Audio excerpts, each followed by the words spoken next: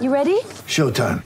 On May 3rd, summer starts with The Fall Guy. Let's do it later. Let's drink a spicy margarita. Make some bad decisions. Yes!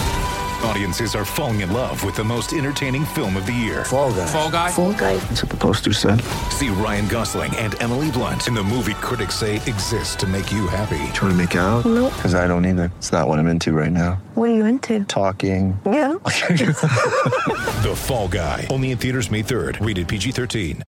This podcast episode is brought to you by Coors Light. These days, everything is go, go, go. It's nonstop hustle all the time. Work, friends, family, expect you to be on 24/7? Well, sometimes you just need to reach for a Coors Light because it's made to chill. Coors Light is cold lagered, cold filtered, and cold packaged. It's as crisp and refreshing as the Colorado Rockies. It is literally made to chill. Coors Light is the one I choose when I need to unwind. So when you want to hit reset, reach for the beer that's made to chill. Get Coors Light in the new look delivered straight to your door with Drizzly or Instacart. Celebrate responsibly. Coors Brewing Company, Golden, Colorado.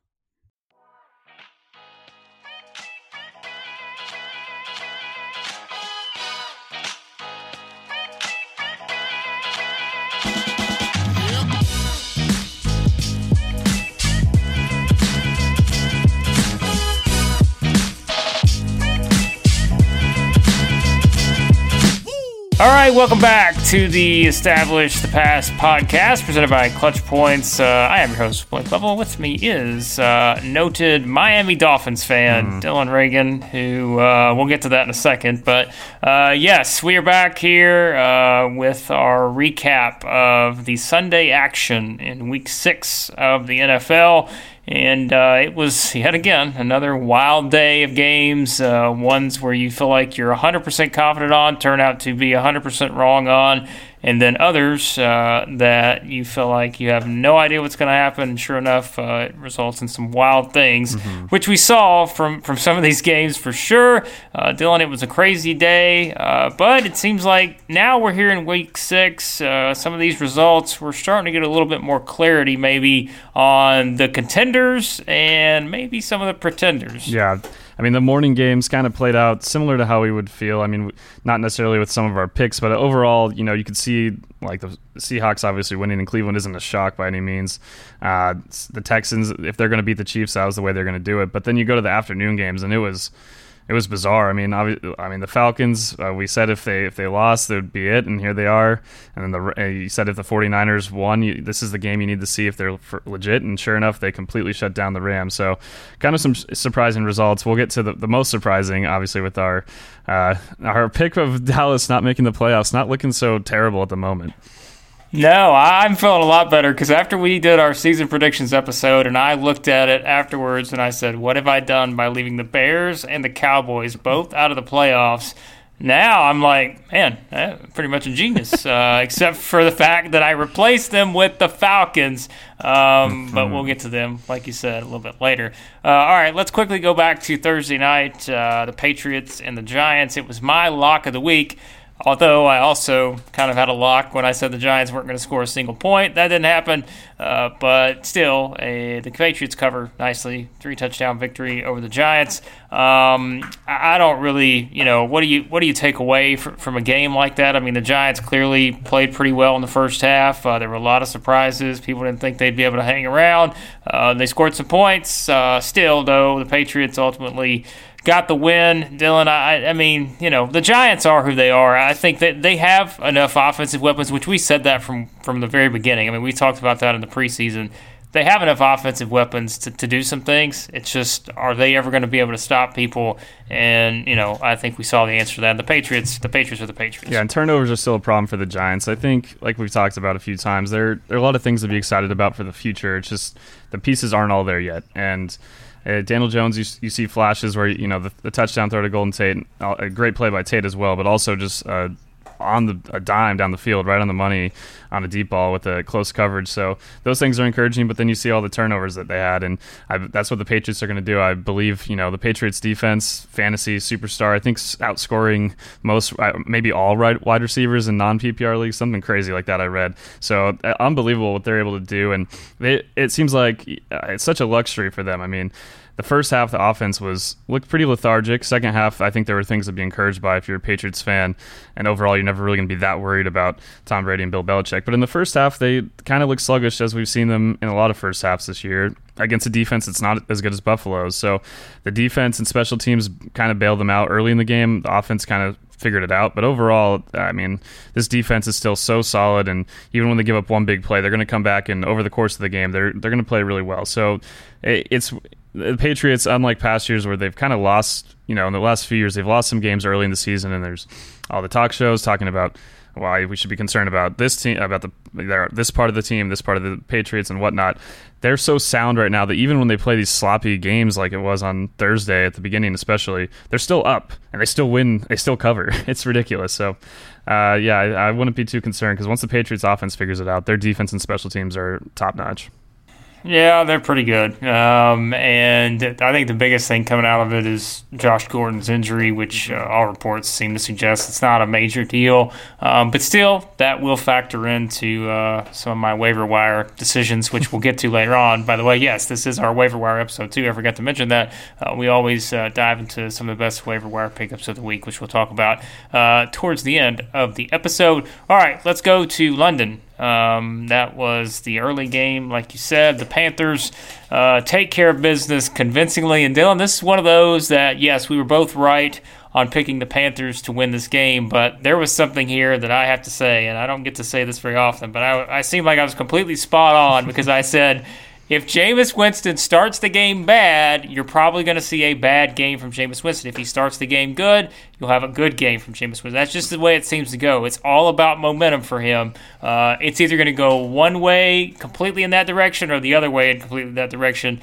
Well, when you throw an interception on the first pass or the first play, it's like it went that way, because 6 turnovers, 5 interceptions. That was not good, and that's one of the reasons we talked about Jameis Winston a couple weeks ago after that game against the Rams. I said, look, I'm going to put him on the waiver wire options here, but remember, none of us completely trust Jameis Winston yet. No. And sure enough, you're still going to have these games. This was another one of those games. On the flip side, everyone's talking about the quarterback situation for the Panthers. Cam Newton's still rehabbing it, and I think Ron Rivera kind of said that. It doesn't really matter right now, because Cam Newton is, at this point, not in a place to play yet, and so Kyle Allen just keeps on winning. The Panthers, they're a team, like we mentioned last week, you were high on going into the season, felt like they could be a playoff team, and they're really playing well right now. Yeah, and the impressive thing, too, for Kyle Allen, a lot of these games on this 4-game winning streak for him since he took over have been buoyed by running attack and Christian McCaffrey kind of going off. And while McCaffrey still put up some solid fantasy points on Sunday, 22 carries for 31 yards, they could not move the ball on the ground. They didn't have a lot going on. So for Kyle Allen to kind of come in, obviously the defense, all the turnovers make a big difference as well. But Kyle Allen kind of proved in this game what we thought, going back to the first start that he had when he impressed with so many yards and so many big passing plays against the Cardinals. That was the Cardinals. Tampa Bay's defense has looked better in certain games, other games not so much. So take what you will from it. But overall, not having the running attack going for them was not going to hamper them as much as it was for Tampa Bay, who also could not run the ball. And Jameis Winston had to throw, 54 times, I believe it was, which is, it goes back to when Tampa beat the Rams and Goff threw 57 times. If you're throwing 50+ times and your name's not Tom Brady or Patrick Mahomes, you're in trouble. So for the Bucks, they kind of fought back, and they're a maddening team if you're a fan of them. Inconsistent week to week. We don't know what we're going to get from Winston, let alone the team itself. So not surprised that they fell in this one, as we both predicted the Panthers would win. And their defense has been one of the better, probably top 10 units in the NFL, and they proved it with all the turnovers and 7 sacks on Sunday. Yeah, it's a situation where look, they're playing really well, and that division has opened up quite a bit based on where we've seen the Falcons go.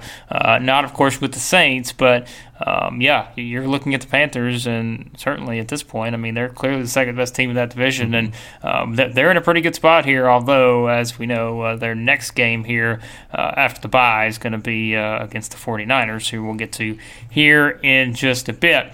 All right, the Seahawks and the Browns. That was a game where I think we were both kind of looking at it like, come on, we're going to pick the Seahawks, right? And then we decided to both pick the Browns. Seahawks win 32-28. I don't, at this point with the Browns, I don't know what we learned in terms of the fact that this team just isn't right, and they're not all on the same page, and they've got to figure it out pretty quickly. And we mentioned sort of the scheduling situation and all of that. I mean, now they go into their bye. Well, congratulations on having a bye, but then you get to come out and play the Patriots the following week. And then you go to the Broncos the next week. The Broncos are getting better. We'll talk more about them. So it's like, I mean, it's not out of the realm of possibility to say that we could sit here and see the Browns at 2-6 halfway through the season. And it's like you go back to games like this where you just got blown out by the Niners. You had a good opportunity at home. But then again, Dylan, we say all that, and I mean, Russell Wilson, he just keeps on just getting it done. And it's like, he loses Will Dissly probably for the season, yet Jerron Brown comes in, catches 2 touchdowns. And it's just like, he's one of these guys who just keeps making people better, and he just keeps finding ways to win. The Seahawks are sitting here at 5-1, and we mentioned the NFC West, and we'll talk more about it once we get to that Niners-Rams game, but we felt like there were going to be, really good teams in there, and here we are. When you look at all 3 of these teams, certainly the Rams are struggling, but man, the Seahawks are looking pretty good right now. Yeah, I've criticized them a decent amount for how all these close wins, and you got to give them credit where it's due. I mean, obviously, when you have Russell Wilson, as we've kind of said too, is their equalizer, right? I mean, no matter what happens, no matter how poorly sometimes the defense still plays, I still have a lot of concerns about them on that side of the ball. But on offense, the running game for the second straight week, Cleveland got gashed. Could not defend the run at all, and it's a huge problem that for Cleveland, I thought that was something they're going to be able to do well early in the season, and sure enough, here we are, and still not getting it done. Even with all the injuries in the secondary at times has held up okay, but in this game, I think it did cost them quite a bit. I mean, Russell Wilson's going to exploit anyone, but it didn't look. They fell behind early, and the Browns kind of had a lot of chances. And if you're a Cleveland fan, you got to feel pretty upset because you have. Like you said, this is a game you felt like you could have won. You're in a position early, you start great, and then there's just turnovers, and the play calling inside the 5 and 10 yard line is just maddening again. It's like you're watching kind of the same thing on repeat. Some of the mistakes that Baker's made, and then also in the play calling side for the offense. So. Yeah, we got to stop. Kind of like how a couple of weeks ago I started saying with the Texans, I think they're flawed, kind of like the Seahawks, but their quarterbacks are so great that at the end of the day, those guys are going to find a way to win no matter what the circumstances are. Well, fantasy perspective, let me say this. DK Metcalf now with Will Dissly probably out for the season, like we said. You want a big physical target in the red zone. I think he is going to be money the rest of the way here just because we've talked about just his athleticism, just ridiculous for his size, and he's someone that's going to see a lot of targets probably moving forward down near the end zone. On the flip side, Baker Mayfield, 5 touchdowns, 11 interceptions this season. And then here, Dylan, is the stat of the day. I always like to have one of these that really just gets people. From Mike Clay on Twitter, the complete list of NFL teams that have yet to reach 2 passing touchdowns in at least 1 game this season. The Miami Dolphins and the Cleveland Browns. No. You've got Odell Beckham, you've got Jarvis Landry, you've got Baker Mayfield, you've got Nick Chubb. Go on down the list, and that's just, boy, that's something right there. No, it's nuts. I mean, they can't really. Part of it, going back to their struggles in the red zone.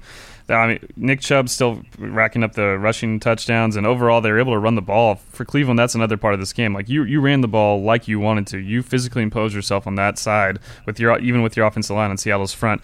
Yet when you got down to the end zone, they cannot pass in the red zone. It's so frustrating if you're like want Cleveland to do well. I mean, I can't even imagine for those fans. Like you're seeing it on the cusp of after all these years of losing, and now here you got a team that probably has the talent, but you're like you said, it's just not quite right. And that stat, it makes sense now when you say it. It sounds crazy, but they just cannot. If you can't pass in the red zone, how are you going to have that many passing touchdowns? Yeah, it's not good. I'll tell you what else is not good, Dylan. The Redskins and the Dolphins. And I don't know. Specifically, I'll tell you what's really not good, and that's you picking the Dolphins to win this game. I mean, almost happened. Hey, you're right. You're exactly right. I was getting a little worried there because I was like, oh, no, please tell me.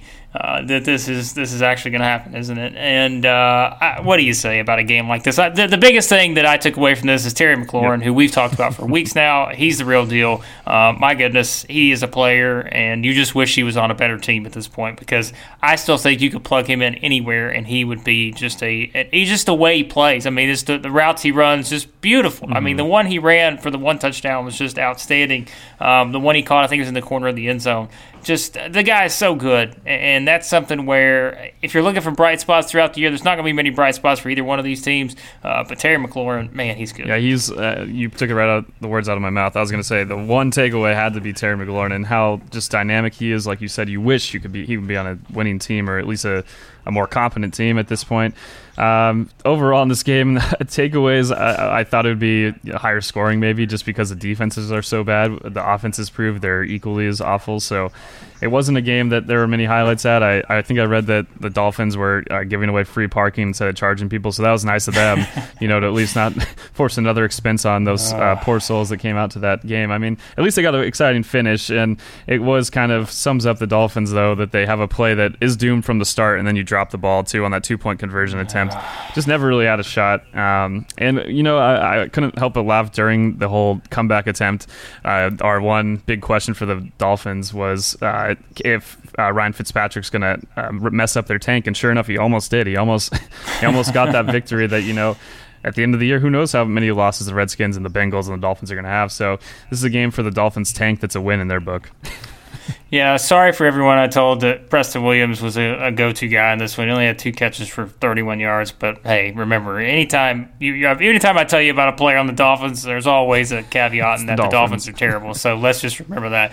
But I did get our number one waiver wire pickup of the week last week. Dylan, pretty good shape with that. Adrian Peterson, 23 carries, 118 yards. I think Adrian Peterson is in really good shape here. And we said this, he's going to have a bigger role probably in that offense, just knowing with Bill Callahan there kind of running things. So there you go. Redskins win a game, the Dolphins don't, and the streak continues for the Dolphins. So, all right, the game that was very surprising for both of us, I don't think there's any doubt, and that was, of course, the Chiefs and the Texans. The Texans hand the Chiefs their second straight home loss, 31-24.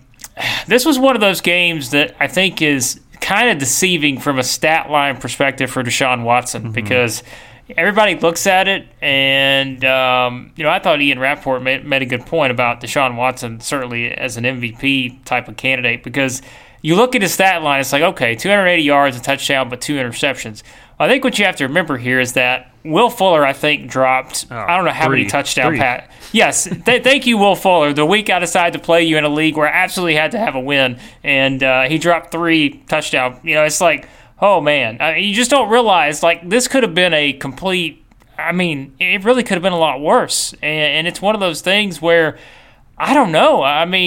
The Chiefs got off to such a good start, 17-3 after the first quarter, and then the Texans scored 20 points in the second quarter. And are we back to this point, Dylan, with this Chiefs team where, look, I'm really not concerned about the offense at all, to be honest, but this defense, is the defense going to be a situation? And I know, the Colts game was low scoring and all that, and maybe you can say what you want about the offense. It hasn't been clicking exactly like it has in recent weeks, but now you've got pretty much everyone back on that offense, I guess. I am not worried about the Chiefs. Now, yes, these 2 losses, you never want to lose 2 home games to AFC South teams, let me put it that way. But yet, I don't know. Do we really learn a whole lot? The Texans getting a win is a big deal. There's no doubt. Going on the road and win that game's a big deal. But I think these 2 teams are still kind of about where I thought they would be. Maybe to this point, I didn't think the Chiefs would be invincible, but I don't know. Maybe I'm underestimating this. Yeah, I'm not worried about the Chiefs maybe as a whole, but I am still worried about their defense. They changed their defensive coordinator. They add new talent on the roster, and it looks like the same product as last year. Props to the Texans. I said before on the preview, I didn't think with their, with the running backs they had and their defense overall, they'd be able to get in a game where they'd be able to run. But they've carried the ball over 40 times. They stayed committed to the formula that we've seen now The last 3 Chief losses going back to the AFC title game have all been in games where they've been dominated on the ground, dominated time of possession. I think the big takeaway when I look at the not just the box score itself, when they're racking up all these rushing yards, when you're watching the game and they're staying on the field for these long drives. I mean, the Texans still turned it over inside the end zone in the second half. They had some chances where they could have really put the Chiefs away at certain points when they were winning after that abysmal fumble. Man, the fumble before the end of the half, and not really on Mahomes as much as what are you? I mean, like, I know like Mahomes clearly at this point looks like he's a little bit banged up on it with his ankle, whatever it is. Even if he's not, something's not completely right, and you have him go out there and try to throw from his own 18-yard line or so. And it ends up being, goes from you're winning by a point to losing by 6 at the half. That was a huge turning point. But then in the second half, the Texans from there, they had some mistakes in the second half. But overall, the Chiefs only had the ball 3 times. When I look at that, it's in the whole second half, the Chiefs had the ball 3 times, and a couple of those drives were quickly fizzled out. So props to the Texans defense to get off the field. I mean, all you need is one stop on against one of these teams like the Chiefs, where they can score and score and score. But if you get one big stop here and there, it can make a huge difference. And overall for them, they controlled the clock, and the Chiefs' run defense still is a huge problem. And if they don't fix this, I mean, it's their Achilles heel. We saw it exploited last year. And if their offense isn't going to be clicking on all cylinders, that defense is still a big problem. Carlos Hyde revenge game, baby. He gets his revenge, and big win for the Texans. There's no other way to put it. I mean, the Texans are in good shape now, looking at that division, and yeah, it's a huge win for them. Any way you slice it, Bill O'Brien still does some things that I don't agree with, because I still think just the way they call the game sometimes isn't great. But you know what? When you have Deshaun Watson, that can take care of a lot of problems, and that's what happened once again, as he accounts for 3 touchdowns and keeps doing his thing with the Texans, getting a big win, and the Chiefs trying to figure some things out here as they move forward. All right, the Saints and the Jags. You got the upper hand on me on this one, and that's fine, because this was an ugly game. The Saints win 13-6 in Jacksonville. They stay on the winning track with Teddy Bridgewater at quarterback. We were all scared about them. We were just worried about the Saints. Oh, this is it. They got no chance. They're done. Well, they just keep winning, and they keep winning without Drew Brees, and that just kind of shows you, I think it's twofold. Teddy Bridgewater is better than people give him credit for, and I don't think he's getting enough credit, just because no one's asking him to go out and throw for 600 yards a game or anything like that. And I also think Sean Payton's a very good coach, and it's that they just, you find ways to win. For the Jags, it was one of those games. I got a little bit overzealous on the Gardner Minshew mania, and it wasn't his best performance, but when you consider their upcoming schedule, which we'll talk about here in a minute, I think they're going to be fine. Leonard Fournette, just another heavy workload. Alvin Kamara's injury situation, Dylan, maybe the biggest thing coming out of this one, because he came into the game with one injury, he picks up another one during the game. Latavius Murray was in on some action there, and there's just a lot of different things here with this Saints team, but that just kind of shows you the overall depth that they have. Mm-hmm. Wasn't their prettiest effort, but they win another game. Yeah, they can't afford to lose Alvin Kamara long term. He's such a huge part of what their offense does, regardless of who's under center at quarterback. So for that, I mean, we'll see what happens there. Also means a lot to my fantasy team, my top pick. But I felt vindicated also in fantasy. I picked up the Saints defense. Didn't put up a huge scoring day, but I did feel like this defense has been a little underrated. I mean, yes, Dallas, we'll get to them and their struggles yesterday, but what they did starting with that Cowboys game, I mean, this defense has really played well this season, and I think Drew Brees for a lot of his career hasn't had a defense like this, and when he gets back, I think the Saints are right there with the 49ers and maybe the Packers at the top of the NFC. I think and it's not just because of their offense. Their defense is legit. As Jacksonville, yes, has struggled at times, but they've also put up some points on some decent defenses, and New Orleans found a way to go on the road. And we talk about the Saints, they're a different team outside of the dome, but they're still winning these games on the road, and they're finding different ways to do it. The offense wasn't clicking like it was last week against Tampa Bay, but it didn't matter because they kept getting off the field time and time again, and it's all coming together for them on defense. I think not just their secondary. We talk a lot about some of these guys like Eli Apple and the differences they've made, but the Davenport trade, which drew a lot of flack last year when they traded up to get Marcus Davenport in the first round, he's having a huge year, and not the big statistical game that he had kind of the past couple of weeks, but still making a big difference. And overall, their depth on defense, it's impressive to see. I really couldn't be more excited for the Saints moving forward. Yep, no, they're in good shape here, and they're a team. Like I said, you look at that division. I mean, with the Falcons where they're at, the Bucs are clearly still the Bucs in terms of their inconsistencies. It kind of is what it is. But they and look with the Saints. Look at their upcoming schedule. I mean, yeah, they go to Chicago, for this game this week, but then they got the Cardinals and the Falcons at home. I mean, easy money right there. If you're getting ready to load up fantasy-wise, I mean, the Cardinals, Falcons at home, and then you're at the Bucs. They just, I mean, the Saints here, if they can, let's say they go and win that game in Chicago, I mean, this team is going to just keep winning. And remember, Drew Brees, not that far away probably from coming back. I mean, it's not going to be this week or anything, but like it's just we're getting closer and closer and closer. And so, man, it's just they just keep rolling, and they're in a really great spot here moving forward. There's no doubt about it. Two teams that will figure to have something to say about the Saints winning the NFC is the Eagles and the Vikings, and it was the Vikings that got the upper hand in this one. 38-20. The Kirk Cousins show just completely back on track here. I think, for me, who almost dropped him in our Clutch Points League, I was done with him. I was like, I don't want any more of this guy. Well, we'll get to the waiver wire situation later, but he is very high on my list this week because he is back, baby, and he is ready to roll. I mean, Dylan, the Eagles secondary is just not good, and we've said that. It's not good right now. And Stephon Diggs, 7 receptions, 167 yards, 3 touchdowns. Adam Thielen gets 1. There's just that Eagles defense. If they're going to be the team that you thought they could be going into the season, they got to play some defense because right now it's just not there. And I'll tell you, I pointed this out yesterday, and someone for us actually wrote about this in terms of the Eagles' schedule. Here's their next 5 games. They're at the Cowboys, at the Bills, at home against the Bears, at home against the Patriots, at home against the Seahawks. I mean, that's a pretty rough stretch there, and there is no room for error probably. And, there's just not a lot of room for error in those 5 games. Here's what I will say, though.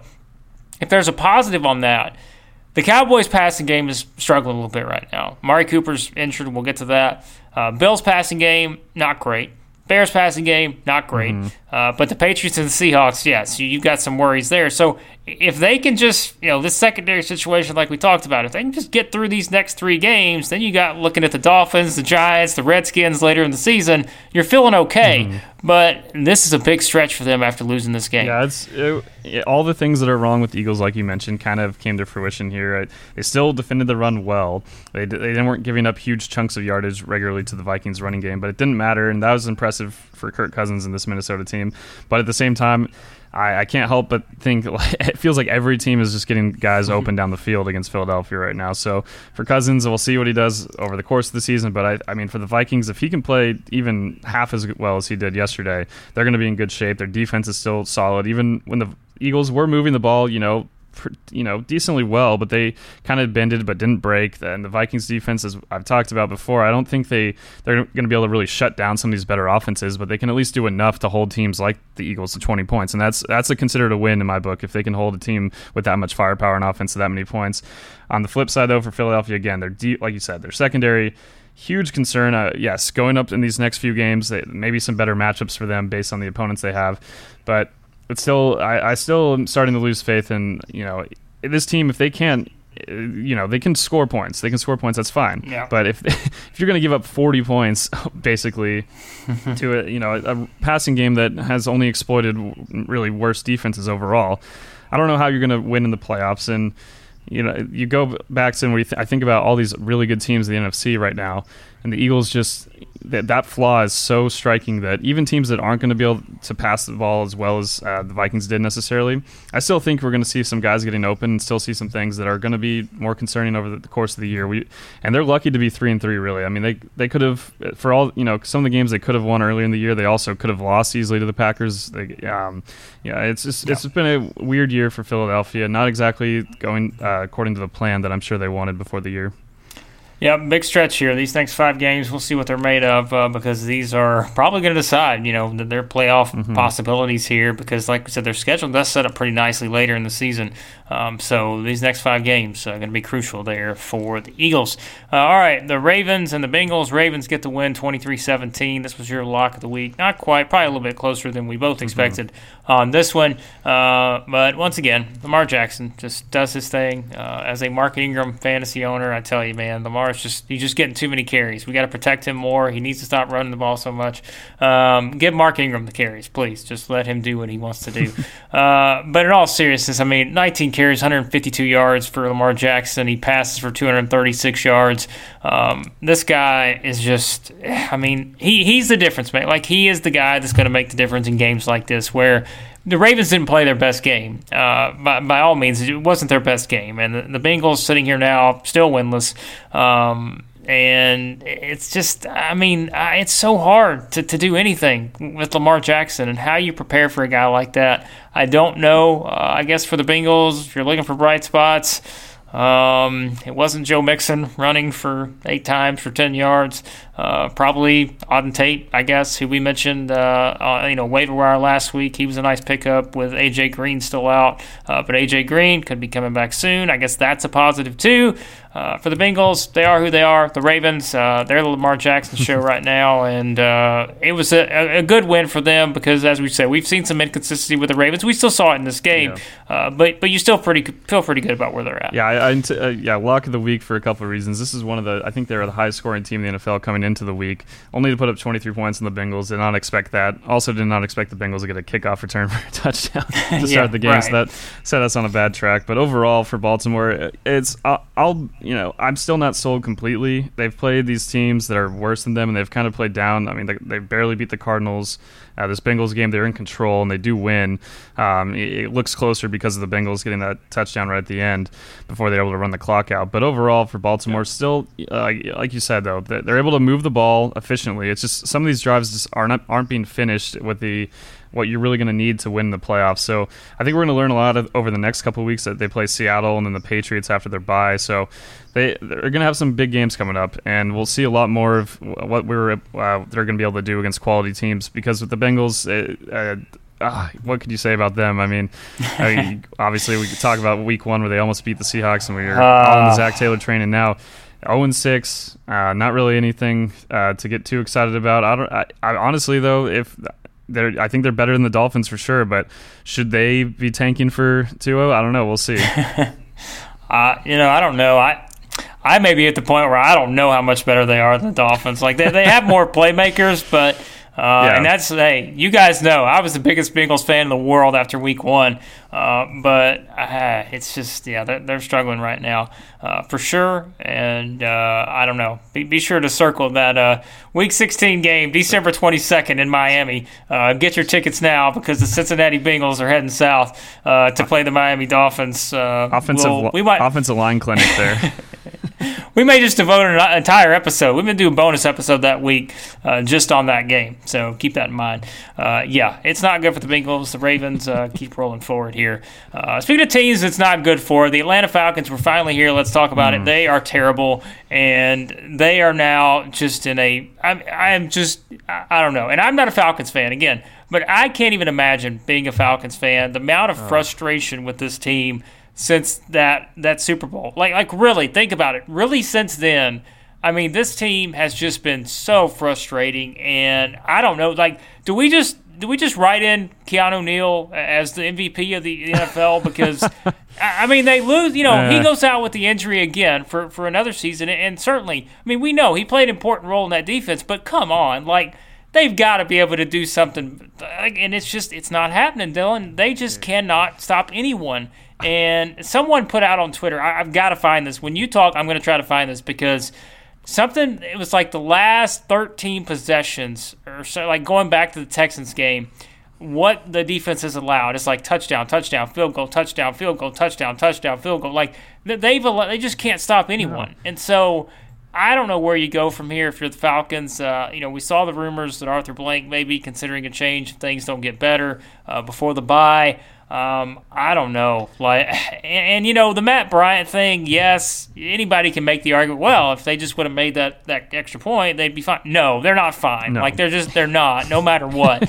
Even if they win that game, you still don't feel good about the Falcons, to be honest. Sorry, Cardinals fans. I know you feel like I'm slighting you here, but the Falcons are just really frustrating right now. And I don't know. To me, this was a lot more about the Falcons than the Cardinals. Give the Cardinals credit. I thought Kyler Murray looked pretty good, but again, it's the Falcons defense, and you're just exploiting those weaknesses right now. Yeah, everyone looks good against the Falcons defense. Like you said, not to take too much away from the Cardinals, but if you're talking about the extra point, if you need an extra point to tie the game against the Cardinals with about 2 minutes left, that's a problem already. That's you got too many issues already right there. And for Matt Ryan, for all the things, this year he's struggled at times and been inconsistent, and we'll see them in the first half struggle and the second half take off on offense. He was great this whole game, really. Almost a perfect passer rating, 4 touchdowns, 30 for 36, averaging 10 yards per attempt, 356 yards. It was just nuts. It was crazy. They were able to do anything they wanted on offense, but their defense couldn't do anything either. It's horrible. It's almost like watching some of those Big 12 games a few years ago, where it's like every game was 50 to 40 something. It's watching this team is ridiculous. I would be absolutely maddening. Already Atlanta sports fans with what happened to the Braves, and then you go to the Georgia Bulldogs losing. It's been a rough week, and they don't have an NFL team that's really making them feel much better, because no matter what they can do on offense, they're going to score fantasy points. If you're a fantasy owner, as I am of Austin Hooper, another great week. As we said, he probably would against the Cardinals, and they're giving ways to tight ends in fantasy. But overall, it's a bigger problem. I don't know if Keanu Neal would have solved it. I think they still would be probably sitting around 1-5. I don't know how many wins he's really worth to that team and that defense, because there's just too many issues across the board, really, to stop anyone, including the Cardinals. Yeah, it's not good, and I've been trying to find. Here it is. Okay, finally, here we go. From Jeff Schultz, so The Athletic. Here's the tweet. He did it during the game yesterday. And I don't remember exactly what point in the game this was, so this may not be accurate to this point. This could have been, they may have made a stop somewhere. I have no idea. But here's the tweet. It says, you throw out the 22-second drive just before halftime last week in Houston. These are the last 13 possessions versus the Falcons defense. So in the Texans game, touchdown, touchdown, field goal, touchdown, field goal, touchdown, touchdown, touchdown. Cardinals game, field goal, touchdown, touchdown, field goal, touchdown. So obviously that was early in the game, and I'd have to look more to see if that trend continued. But that just shows you, my goodness. It's just, I don't know. And that's where, if you're the Falcons, man, and, it's always the coach firing thing. I'm not someone that's going to sit here and call for a coach to get fired ever. I'm just not that kind of person. Unless you just completely know. And I think Dan Quinn is not a bad coach. And I know that's maybe weird from Falcons fans to hear, because a lot of them probably think he is. I don't think he's a terrible coach. It's just, but they got to figure something out here. And, it's they have to. There's no choice at this point. So I don't know. I don't know where they go from here. And they got to figure it out. Yeah, Matt. So another stat, I need to figure out who these other two quarterbacks are. Matt Ryan is the third QB in NFL history to pass for 300-plus yards in his team's first 6 games. I doubt the other two quarterbacks are 1-5. I really do not think. Yes. That is a very good possibility, and I don't even think you need to look that up to know that that's probably the case. And hey, look, we have to mention this. The next 4 games, they're at home against the Rams, they're at home against the Seahawks, they're at the Saints, they're at the Panthers. You can legitimately see the Falcons losing all 4 of those games. It's just I don't know. Man. It's not good. And for you and I, we were on the Falcons train, we were there, and now, oh man, I'm jumping off the Falcons train as quickly as I jumped off the Bengals train, because this is just, it's not good. And sorry, Cardinals, I know it was a big win, but to me, this was a lot more about the Falcons. Just, I don't know where they go. They're in trouble, and they've got to figure some things out, like we said, if they want to avoid some big changes being made there before the bye. So, all right, Dylan, we go from one frustrating team to another, especially for you. The Rams and the 49ers. The 49ers get the 20-7 win in Los Angeles. This was a game where I said, if I see the 49ers win a game like this, then I am convinced. I am going to buy in completely, and I am bought in, because this was a very impressive effort. That defense is 100% for real. There's no doubt about it. For the Rams, it's just, 7 points. That's not what you expect to see from a Rams offense under Sean McVay. Yes, Todd Gurley didn't play, but when you have that kind of passing attack, it's just not there right now, and Jared Goff is just not making some great decisions. Again, I don't want to put this more on the Rams because I really think that the 49ers are, like I said, I'm sold now. But this was a huge win for the Niners, and it's another one of those where we're putting the Rams in a situation where we're really high on them going through the season, but here they are like the Eagles at 3-3 and really needing to figure some things out. Now the Rams, their issues are it goes beyond just their defense, which actually didn't play that bad of a game. San Francisco has torn up everyone running the ball. They ran the ball 41 times for 99 yards, so just 2.4 yards per carry. If you told me that stat line before the game, not necessarily the number of carries, which obviously indicates San Francisco is winning because they're trying to run the clock out with all those runs, but just the average itself, they weren't able to really run the ball consistently. And the Rams defense did their job for the most part. It was after a couple of really disappointing weeks from them. I thought they came back and played pretty well. I think they did enough for them to win the game, but we've heard that before going back to the Super Bowl. The defense at times can find its way, but the offense, holy cow. I mean, yes, Jared Goff struggled, but man, their offensive line, I think everything starts there. Their offensive line, you go from the last 2 years, you got a brick wall, you got one of the top unit in the NFL to this year, injuries, yes, but overall, just the guys that they brought in to replace Sullivan and Saffold leaving, those guys, were aging out, and so you can understand it, but they didn't really invest kind of in top guys. They tried to build from within, and Brian Allen and Nopum have struggled, and Blythe has struggled, and Whitworth at times doesn't look like himself, and Havenstein's looked pretty average at times too. So San Francisco, yes, before the game I did say I was tempted to go with them, and everything I believed about their defense, you saw it on full display here. They're the reason they won this game. I think it sums up the game, not just because of the constant drives of the Rams couldn't move the ball, but you see when it comes down, push comes to shove, the Rams have the ball at the 1 yard line. It sums up the whole game. They can't get 1 yard running the ball twice. Yep. And then on the flip side, San Francisco sneaks it in with Garoppolo. You win in the trenches in all game on both sides, even though the Rams front, they held their own. I thought against that San Francisco offensive line, I was impressed with what the Rams defensive line did. So positives for them going forward. If you can figure out on offense, your defensive line responded, and your defense overall without Aqib Talib looked fine. But man, the offense, huge concern, not just without Gurley. Their offensive line, it all starts there. If they can't block, whether it be run block, pass block, everything, they're in huge trouble. Well, do I have some good news for Rams fans? Because in case you don't remember what I said about 3 minutes ago, the Rams are playing the Falcons next. Oh, man. And if you want to cure your offensive woes, there you go. This is the week. There's no other way around it. Doesn't happen then. Right. If it doesn't happen this week or the following week against the Bengals, then you've got some serious problems because you're facing two bad defenses, and this is the time. The time is now for the Rams to get back on track, and you feel like they should be in a position to do that. We'll see what happens. But yes, two really nice matchups, and if you're someone who wants to stay on the 49ers unbeaten streak, when is it going to end? Well, probably not this week because they're playing the Redskins, and then let's keep this in mind here. They're at the Redskins this week. They're at home against the Panthers. They're at the Cardinals, at home against the Seahawks, at home against the Cardinals. So that's their next 5 games. Mm-hmm. They're the favorites in 4 of those 5, probably maybe all 5. So, they're not going to. I don't think they're going to be 10-0. I will say that. I believe in the 49ers, but I don't think they're going to be 10-0. But there are worse schedules out there for undefeated teams, I'll tell you that, because they seem to be sitting in a pretty good spot here moving forward. So we'll see if they can keep that momentum going. Certainly have a nice schedule to be able to do that. All right, here we go. Back to the Titans. Right? We're just always back to the Titans. And it seems fitting because we're talking about the Falcons and the Titans, and we're going to get to another team in a minute here. The teams that just perennially seem to just really frustrate some people with their just inconsistency. And the Titans, they lose. They don't score a point. 16-0 against the Broncos, who are playing a lot better now. We do have to give the Broncos a lot of credit here. Their defense played really well in this game. But the Titans, no points, 0. And they made the move from Marcus Mariota to Ryan Tannehill. It didn't really do a whole lot. Let's just be honest. Everybody's calling for a quarterback change, but at the end of the day, it didn't do a whole lot in this game.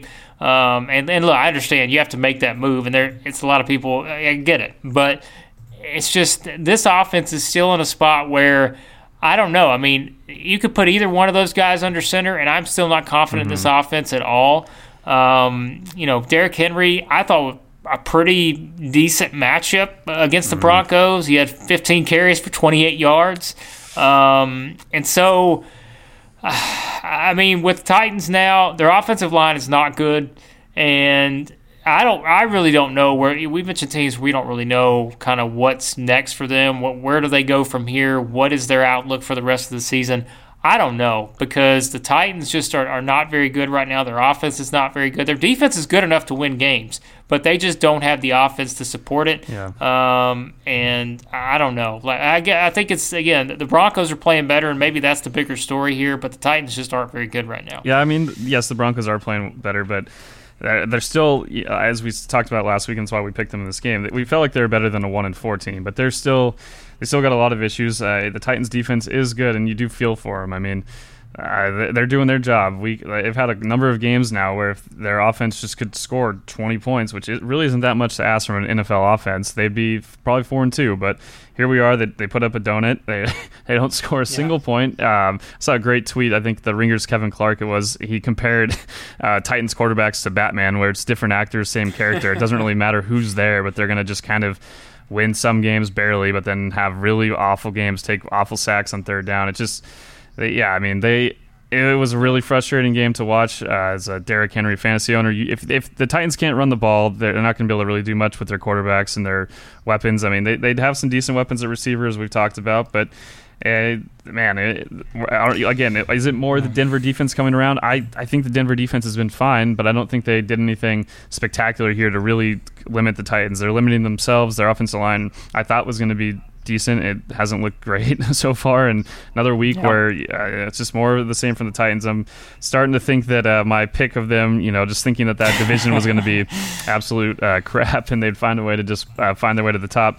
I don't know if that's really pulling out at this end, because obviously Houston, with what Deshaun Watson does, no matter what we say about Bill O'Brien, what we say about that team, they have Deshaun Watson, and then the Colts, obviously, with a huge bounce back last week. We'll see what they're able to do moving forward, but overall, the Titans are in huge trouble. Well, the Broncos, that's a big win for the Broncos, because as we'll talk about in a second, that second spot in that AFC West is like it's pretty much up for grabs at this point. So that's a big win for the Broncos, and the Titans are a team with a lot. 7 sacks. I mean, they've got to figure a lot of things out, and they have just, they've got to get on track here, because there's a lot of frustrated Titans fans, and I don't know, but those frustrations will be equal with the team that they're going to play this week, and we'll get to them here in a second. The only good news for these teams, though, I mean, 2-4, not great, but in the AFC, right. 8-8, 9-7 might be good enough. Yep, that's true. We're starting to see that trend here with some of these teams, it's just I don't know, Titans. Everybody knows. So if you listen to this podcast, you know my frustrations with the Titans, and this is just continuing that theme. We talk about just a team that just never seems to be reliable, and you just can't trust them, and that worries you, certainly, if you're a Titans fan. Apparently we've got trust issues now with the Dallas Cowboys, too. We kind of alluded to it earlier in how we were both kicking ourselves for not picking the Cowboys to make the playoffs this season. And look, they're still good, but when you lose a game to the winless New York Jets, that is concerning. And perhaps more concerning is that Amari Cooper has an injury. Doesn't sound like it's serious, but we don't really know yet, I guess, if he's going to miss time. But, I mean, the Jets, Sam Darnold, he's back. The Mono tried to take him down, but the man said, I'm just going to come back and beat the Cowboys, and that's what he did. Dylan, he played very well. I mean, he looked really good in that game. Robbie Anderson, thank you finally for making a big play. Need that in the Clutch Points League. And, it's just this Jets team, we never put the Jets in that range of just terrible teams when the season started. We said that this could be a team, while maybe they're behind the Bills as that second-best team in that division, we never thought that they were going to be a Bengals or a Dolphins or anything like that, because you saw it. We saw the pieces there with Le'Veon Bell now. No one could have expected the Sam Darnold situation to keep him out as long as it did. But now that you have him back, I I don't think the Jets are going to make the playoffs or anything, but I don't think this loss for the Cowboys is one of those that's just completely terrible because the Jets did get Darnold back. It's a bad loss, and it does question, us looking back at the Cowboys schedule and saying, well, the teams that you were supposed to beat, you beat them, but you lose these past couple games against good teams, and now you lose this game here, and that puts a little bit of a worry there with the Cowboys for sure. We've said a lot of times when we talk about some of these teams like the Patriots and the Niners early in their schedule where, you're supposed to beat bad teams. We can't take anything away from these teams. They can only play the teams on their schedule. But the Cowboys, if you want to be a contender, you have to do the same thing. The Jets, they are better with Darnold. It's no question about it. And if you're a Jets fan, you have to wonder if they'd pulled out that Week 1 game if Sam doesn't get mono, and at this point maybe they're have a couple, one more win at least, maybe a couple more. Who knows what would have happened in that Browns game in Week 2 if Darnold's out there. And their schedule lines up. They play the Pats next, but after that, their schedule's as we talked about before the year, and that's why we thought and they're a popular pick. We didn't pick them to make the playoffs, but a lot of people thought they'd be a wild card team because their schedule is so easy. It's going to be probably tough to come back from those losses early in the year, but nonetheless, you do see that Sam Darnold, there's a reason that they took him so high and why they're so confident he's their quarterback of the future. I hope for his sake they're able to figure everything else out around him. But overall, this game has to be more about the Cowboys, and you can't. If the Cowboys come back and win the Super Bowl after this will be they'll have the documentary, and this will be like the turning point moment. Because if they can't bounce back from this, I don't really know what to expect from them. It's going to be a huge litmus test kind of game for them and the Eagles next Sunday night. I think both teams 3-3, not season's not going where they want. And like you said though, the matchup might bode well better for the Eagles secondary because the Cowboys, this Jets defense really hasn't done much. They couldn't pass the ball. It wasn't until the end of the game where they had some urgency and were able to move it and will themselves down the field. But overall for the Cowboys, you can't come into this game after those last 2 losses. Like you said, you lose the good teams, but you have to beat the bad teams. And you can't come out and lay a dud like this. These are the ones that at the end of the season, maybe in the AFC you can get away with some questionable losses with the depth of that conference, but in the NFC it's going to cost you. Yeah, it is. And now, like you said, big game coming up, and where they go from here. Jerry Jones get a little antsy. We know Jerry. He's probably getting a little antsy there, and you saw Terrell Owens call out Jason Garrett on Twitter, and he was tagging Jerry Jones and all this other stuff. So, the drama's back with the Cowboys, baby. A 3-0 start. We knew it was going to happen at some point, and the drama is back for the Cowboys here as they move forward because their expectations are a Super Bowl this season, and a loss like that is not going to make anyone feel really good about that possibility. All right. I think this team had Super Bowl aspirations too this season. Maybe both of them did. We've already documented the Steelers with the Big Ben injury and all that. That certainly changed things. But the Chargers, Dylan, the team, we say sometimes we get it right. And, yes, we both picked the Chargers to win this game. But in a bigger scheme of things, you're right about the Chargers. You always say that this is one of those teams that's really hard to trust because they're going to have some of these games. Well, we thought they got that game out last week when they lost to the Broncos at home. Now they turn around and lose to the Steelers at home, and quite frankly, as we know, it was 24-0 going into the fourth quarter. I don't know. Everybody, I think, for some reason, and I didn't really think this, but yes, you assume that when Melvin Gordon came back, everybody thought that, well, here we go. Like, it's time for the Chargers. This is it. Like, they are going to all of a sudden start beating teams unmercifully. Well, that hasn't happened, and here they are now at 2-4. What do you say about the Chargers here? Look, give the Steelers credit. They came in prepared. They played well. Third-string quarterback, all those different things. But the Chargers, how do you do this at home for a second straight week? Which, like we said, it's maybe a little different for the Chargers because the home field advantage, maybe not to the extent that, like we're playing in Dallas or Philadelphia or something like that. But you can't lose this game. You just can't. No, third-string quarterback, like you said, it's... I feel like the 2 straight weeks now I've been nervous about the Chargers, and I should have picked them at least to lose one of those games. Both times I have not because I overall did trust the top talent, but you're seeing it right now. another game where we talk about some of these matchups where no matter how many talented guys you have, if you lose up front consistently, it's really tough to win football games. And the Chargers got dominated on both sides of the ball up front. They could not run the ball. They weren't able to, the average against on the ground from the Steelers wasn't amazing, but the Steelers were, when they needed to, able to get those 3-4 yards consistently, able to sustain drives. I mean, time of possession, the Chargers, they threw the ball a lot, and they still had the ball 25 minutes, but it didn't feel like that. It felt like every time they're on the field, they're playing, obviously they're playing from behind real quick. Does not help when you throw the ball backwards and give it straight to the Pittsburgh for a touchdown, then followed up with another turnover.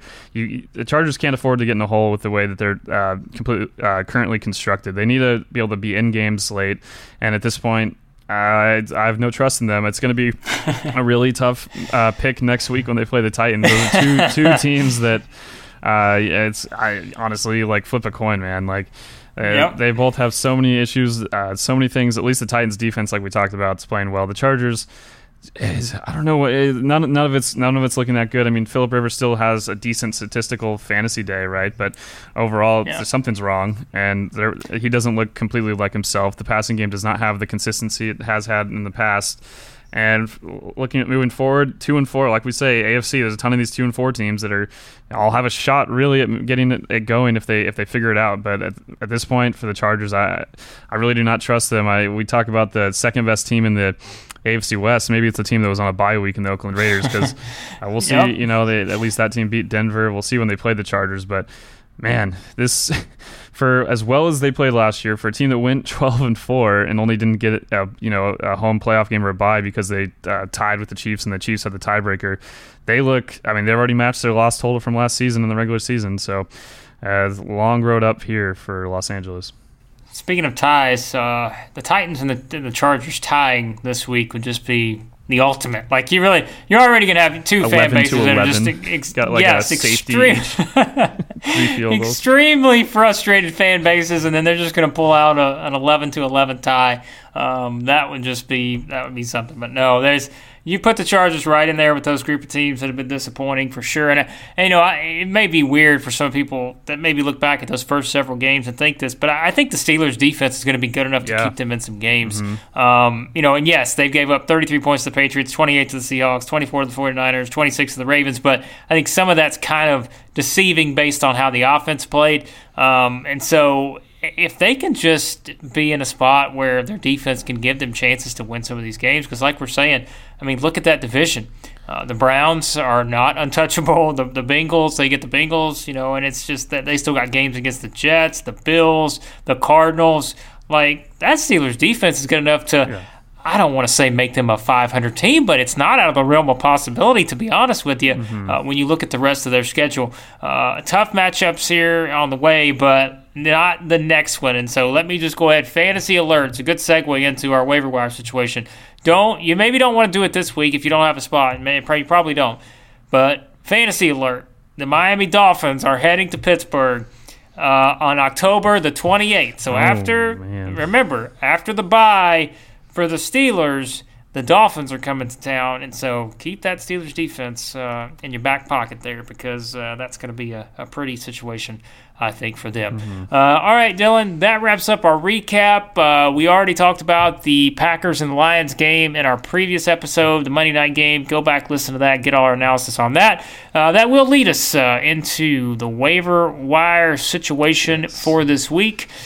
And, again, I haven't ordered these because, as I always say, these are probably going to change before I post them on Tuesday mornings like we do every week at ClutchPoints.com. But here are some options. And let's just start, I think, with the quarterback situation, because there's really not a lot to go with here, because you're kind of set at this point, right? It's later, not really late in the season, but you're week 6. You know your quarterbacks are. You know what you're getting. However, I'm not going to suggest you pick up Jared Goff, even though he's playing the Falcons, but do it if he's available. The Cardinals and the Giants will be meeting this week, and that, to me, Dylan, is a must start for Mr. Daniel Jones. Ooh. Who is still out there. He's available. Yes, we may have some better options, but Daniel Jones, I think, is a very good option, and I said it earlier, Kirk Cousins, baby. He is back. He is ready to go. And I am just ready for him to reel off a ton of big performances here. And I'll tell you why. After that game against the Eagles, good job. Now, he does have to go to Detroit next. Not easy. Then he gets the Redskins. Then he gets the Chiefs, who, as we've seen, able to be passed upon. The Cowboys, Sam Darnold ripped them apart. There's another opportunity. Kirk Cousins, even if he's not your every week starter, I think you got to put him on there now because he's looking pretty good at this point. And that's coming from somebody who, a couple weeks ago was so far down on Kirk Cousins. Now he's got some really nice matchups from a fantasy perspective. Yeah, it's crazy to see for me that he's only owned in 26.4% of ESPN leagues. I mean, this is a guy that year after year, by the end of the season, his fantasy stats are always, above average. They're not necessarily a top 5 guy, but he's still got solid fantasy numbers. He's frustrating because, like you said, consistency has been an issue, but he'll have these weeks and he has these weapons like Adam Thielen and Stephon Diggs. If Stephon Diggs plays like he did this past week, I mean, obviously the Eagles secondary makes a big difference, but this is a team that's not going to be able to run the ball against every single team in the NFL. They're going to have to throw it around, and even if the Vikings do fall behind, then you got more passing plays. So I think Kirk Cousins I'm just shocked. I feel like there's a lot of owners. I mean, obviously you have him in our Clutch Points league. I'm shocked that he's not owned in more because as a backup. He's a great option as a backup and picking those starts. But yeah, for Daniel Jones, I mean, he looked overall, made some mistakes in that game, obviously against the Patriots. But that defense is up there, one of the top ones in the NFL. He's going to look a lot better, I think, in these other games coming up. I think Danny Dimes, especially this week, like you said, he might be a must play. We'll see if he's played in our fantasy league. I think Noam owns him in there. Yeah, and again, these are all spot kind of start guys. You're not going to start Kirk Cousins every week. You're not going to start Daniel Jones every week.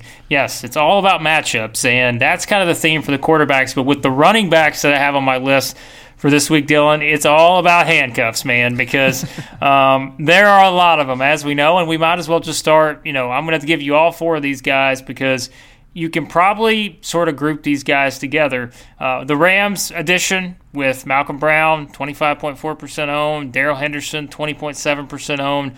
Todd Gurley's situation, we don't know. So certainly you have to give these guys a look if you need that.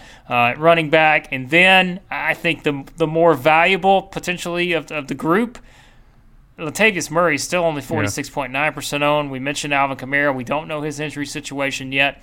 And then Murray, he played a role yesterday and then went over the Jags. And then Alexander Mattison for the Vikings, 16.7% owned. Basically split carries with Dalvin Cook yesterday. I mean, I think this, and it's again, he's one of those where maybe the stats don't completely jump out at you, but if you watch him play, you see the burst and you see kind of how good he is. And again, he's someone that just seeing him and knowing that, every game's different. It's going to turn out differently, but when you consider that he did have 14 carries for 63 yards against the Eagles, and, you look at it from that standpoint, Dalvin Cook had 16 carries for 41 yards, so they're not that far off. Every game will be different, but we know the Vikings want to run the ball, and that goes back to what we talked about with Kirk Cousins. Maybe why you can't trust him week to week, but the Vikings want to run, and they clearly want to get Alexander Mattison involved. So that, to me, I mean, him and Murray, I don't know. Can you put them above Malcolm Brown and Darrell Henderson because we don't know Todd Gurley's situation? They're all kind of in that same group to me. I think the issue still with the Rams guy, with their running backs, the offensive line, as we've talked about, has been such a huge question mark. They have, you saw flashes finally. I mean, Darrell Henderson finally getting to see the field. The Rams traded up to get him in the 3rd round out of Memphis, a guy with a huge average yards per attempt. And he had a couple moments where you see the flashiness and you see his quick ability and why they're so excited. But then you see him obviously fumble the ball on a pitch. And then overall, the offensive line, if just like any running back, their offensive line, you have to think about it in fantasy. So I would tend to rely more with Madison and Murray, especially if Kamara is out for any period of time. Even if he's limited whatsoever, Latavius being a huge red zone threat for them, I think you're going to see the Saints offense do better than it did against Jacksonville against a lot of their opponents. So definitely a great option. But Alexander Mattison, like you say, this is a guy that if you watch them week to week, and if he wasn't playing with Dalvin Cook as his teammate, he'd be a starter for a lot of teams. He's good. Yeah, he can really do a lot, and it's not just things that the Vikings offensive line much better run blocking than pass blocking, as we know, but it's not just what he's getting in terms of holes. He's making things happen. He's making guys miss. He's going through people. He's an exciting guy. He's fun one to root for. Just worry, obviously, with him, though, a little bit more because Dalvin Cook, one of the most dynamic running backs in the NFL, and like any given week, Madison, it's like you're saying though, these are all guys you're trying to pick up, and if you need running back depth, I think both him and Murray are great options. Well, look, Dalvin Cook PPR-wise is a no-brainer because, he's always going to get those catches. Mm-hmm. Madison didn't have a catch yesterday. And so, you're always going to have those situations like that. So keep that in mind. But those are all, again, because you have question marks, not with the Vikings in terms of Dalvin Cook's injury status or anything like that, but the other guys certainly valuable in their specific roles. Wide receiver, I'm going to give you these two first, and then I'm going to give you what could be the slam dunk of the century. Because I think this guy is going to be the most undervalued guy maybe the next 5 weeks right here. But we start with these two, Jakobi Meyers with the Patriots. And I didn't have N'Keal Harry on my list, but as we saw, we're recording now, just before, it seems like he's going to be back. Mm-hmm. I still don't know that you want to just completely know for sure that he is just going to be put in, starting to get catching 2 touchdowns, anything like that. But with the Josh Gordon injury situation, Jakobi Meyers, you want as much of the Patriots offense as you can get probably at this point. Then Auden Tate, we talked about him earlier, even if AJ Green comes back, I still think Auden Tate's probably going to have a role because the John Ross injury and all that. So those two are wide receiver options. And then here you go, Dylan. This is the one you've been waiting for because it's one of your teams. You got a lot of teams now, but this is one of your teams here. You do. The Buffalo Bills, Cole Beasley. All right. No one ever thought that if you're a team if you're someone that's 2-4 in your league or whatever, like me, Cole Beasley could be the guy that gets you over the top here. Because here is the next 5 games for the Buffalo Bills: the Miami Dolphins at home, the Philadelphia Eagles at home, the Washington Redskins at home, at the Cleveland Browns, at the Miami Dolphins. You would just throw the Falcons in there somewhere, and that would be the greatest probably stretch of games for wide receivers, a passing game. I mean, there is a lot of opportunity in there for this Bills. And they're not a team that wants to pass all the time. I know that. But Cole Beasley has not exactly had bad numbers this season. I think he could be a sneaky good pickup. I'm not saying he's going to go out and score 30 points a game because the Bills won't pass it enough for that, and they may be, leading in a lot of those games. But I think there's a potential value here with this guy. Give me Cole Beasley, man. That's it. I'm starting him over everyone this week. Just wide receiver 1, Cole Beasley. It's kind of like you read my fantasy game plan here. I've Cole Beasley on our Clutch Points team, and part of it is this point of the schedule lined up well with a lot of the guys that I drafted early that are receivers with their bye weeks. So I'll probably be playing him. I appreciate the advice here because it's confirming kind of hopefully what will come to fruition. I think with the matchups and with the Bills, even we've seen with Josh Allen, they've kind of struggled overall at times, but these matchups are great, and he's a guy that Josh Allen does like to go to when it's 3rd and short. In close situations when he really needs a catch, he can trust Beasley to just find a way to get open for that 5-6 yard gain, and that could be enough for a touchdown here and there too. So definitely a great option. As you mentioned, Auden Tate. With John Ross, he really stepped up, and he looks impressive. One of these guys, all these receivers, so many this year, it feels like, that you don't really hear much about them, and then out of nowhere, they're making contributions to their teams. I think he'll still, if AJ Green comes back, his value goes down, but another decent guy that if you really need a receiver on your bench and to possibly start in a couple of matchups, still think he's good. And then for the Patriots guys, the Patriots, you want to be part of their team. As we know, they're one of the better teams in the NFL. They're going to score points even when their offense is struggling like it has been. But there's so many options on that team. It's always tough week to week to rely on those guys. I think at this point I would trust Jakobi Meyers over N'Keal Harry because we've seen the trust that Tom Brady has in him. We haven't seen N'Keal Harry out there, and even in training camp before he got injured, a lot of the reports are saying that Myers was outplaying Harry, and I think over the course of his career, Harry, there's a reason he's first-round pick. There's a reason the Patriots, who don't really draft receivers with first-round picks, took him. I think over the course of his career, he'll be great and has a chance to succeed probably better than anywhere else in New England. But at this point, I think Myers might be the better fantasy option. Yeah, we'll see. And like you said, a lot of that probably with Josh Gordon's situation too, and not knowing there what's going to happen. I'll be honest with you, the last player on my list is a tight end, and everybody's going to try to find a way to replace Will Dissly because, like we said, it seems like he's probably out for the year. So I wrote this earlier, and I promise you, when I looked at this earlier, this guy was only 48.7% owned. Now, I guess apparently I was looking at the wrong guy because Hunter Henry now apparently is 54% owned. So maybe he doesn't qualify, and maybe I was just looking at the wrong thing, but I did have Hunter Henry on my list. So let's at least talk about him because clearly the Chargers, like we said, disappointing, but Henry racked up the catches, and he's back now. Again, maybe he's not available in your league, but if you are someone that does, let's say, lost Will Dissly or something like that, and Hunter Henry happens to be available, it's a no-brainer option to add him. Yeah, outside of the touchdowns that he had, I think he's just such a good tight end. Anytime he's on the field, is a guy who's in his career struggled with a lot of injuries, but when he's been out there, he's produced every single time he's been out there, and he gets a lot of targets. Philip Rivers loves to go to him in the red zone, especially, which fantasy-wise is obviously huge. Not great news for owners of Keenan Allen, Mike Williams, but overall for Henry, if you have him, if you're in one of those 46% of leagues that doesn't have him, a great option to add, and really not anyone you could rather have at that point out of these tight ends. I mean, tight ends obviously at really tough spots to consistently find production, but if you have Hunter Henry and you can pick him up, there is a no-brainer. You have to do it. He's too for everything we've talked about, the Chargers struggles and Philip Rivers struggles. He's such a huge part of what they're able to do when he's out there. Go get him if you can. Well, and I'm going to give you the other option since I'll probably replace Hunter Henry. Here it is. Like there had to be an error or something because I'm looking now. There's no one else that was 48.7% owned. So something happened. Like ESPN bumped him up just to keep him off my list.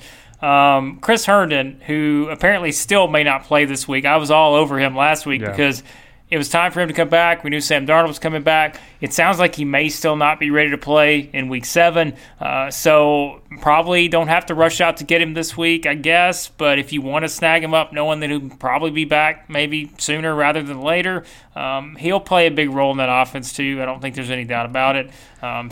Keep an eye on him. And like we said, if you're a Will Dissly owner, you're looking for options. And I'm just going to tell you, it's just not a situation where there's just not a lot of guys out there. I mean, hey, Benjamin Watson's back for the Patriots now. I don't know, but it goes back to what we said. Can you really feel great about anyone with the Texans? Maybe we throw Darren Fells in there. Look at Darren Fells. He's had a couple. I mean, 3 of his last 4 games, he's had at least 12 fantasy points. So if you want tight end options, yes, maybe I'll decide on one of these guys for the article, and maybe I'll just put them all in there and say, you know what, take your pick, because they're just a lot of.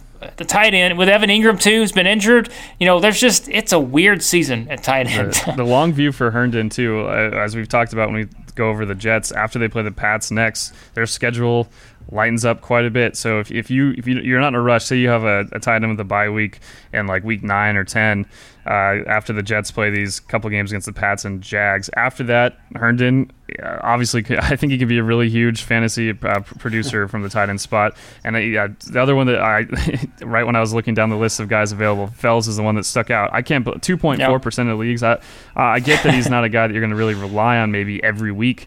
But like you said, 3 out of the last 4 weeks putting up 12 points. He's putting up numbers. He's doing things for that offense. He definitely has a role. And Deshaun Watson goes to him in a lot of spots when he needs a big completion. So, tight end is sometimes one of the tougher ones in fantasy people struggle with because you never really know. But matchups are great, but there's a lot of good options. If you had Will Dissly, hopefully he isn't out for the year. It sounds like he will be, like you said, but there are some guys that can produce in the meantime. Well, if you're someone also that leans on potential, I never thought we'd spend a lot of time talking about tight ends, but this is such a weird position this year. I am telling you right now, I can bank on this happening. The Bucs are entering their bye here in Week 7.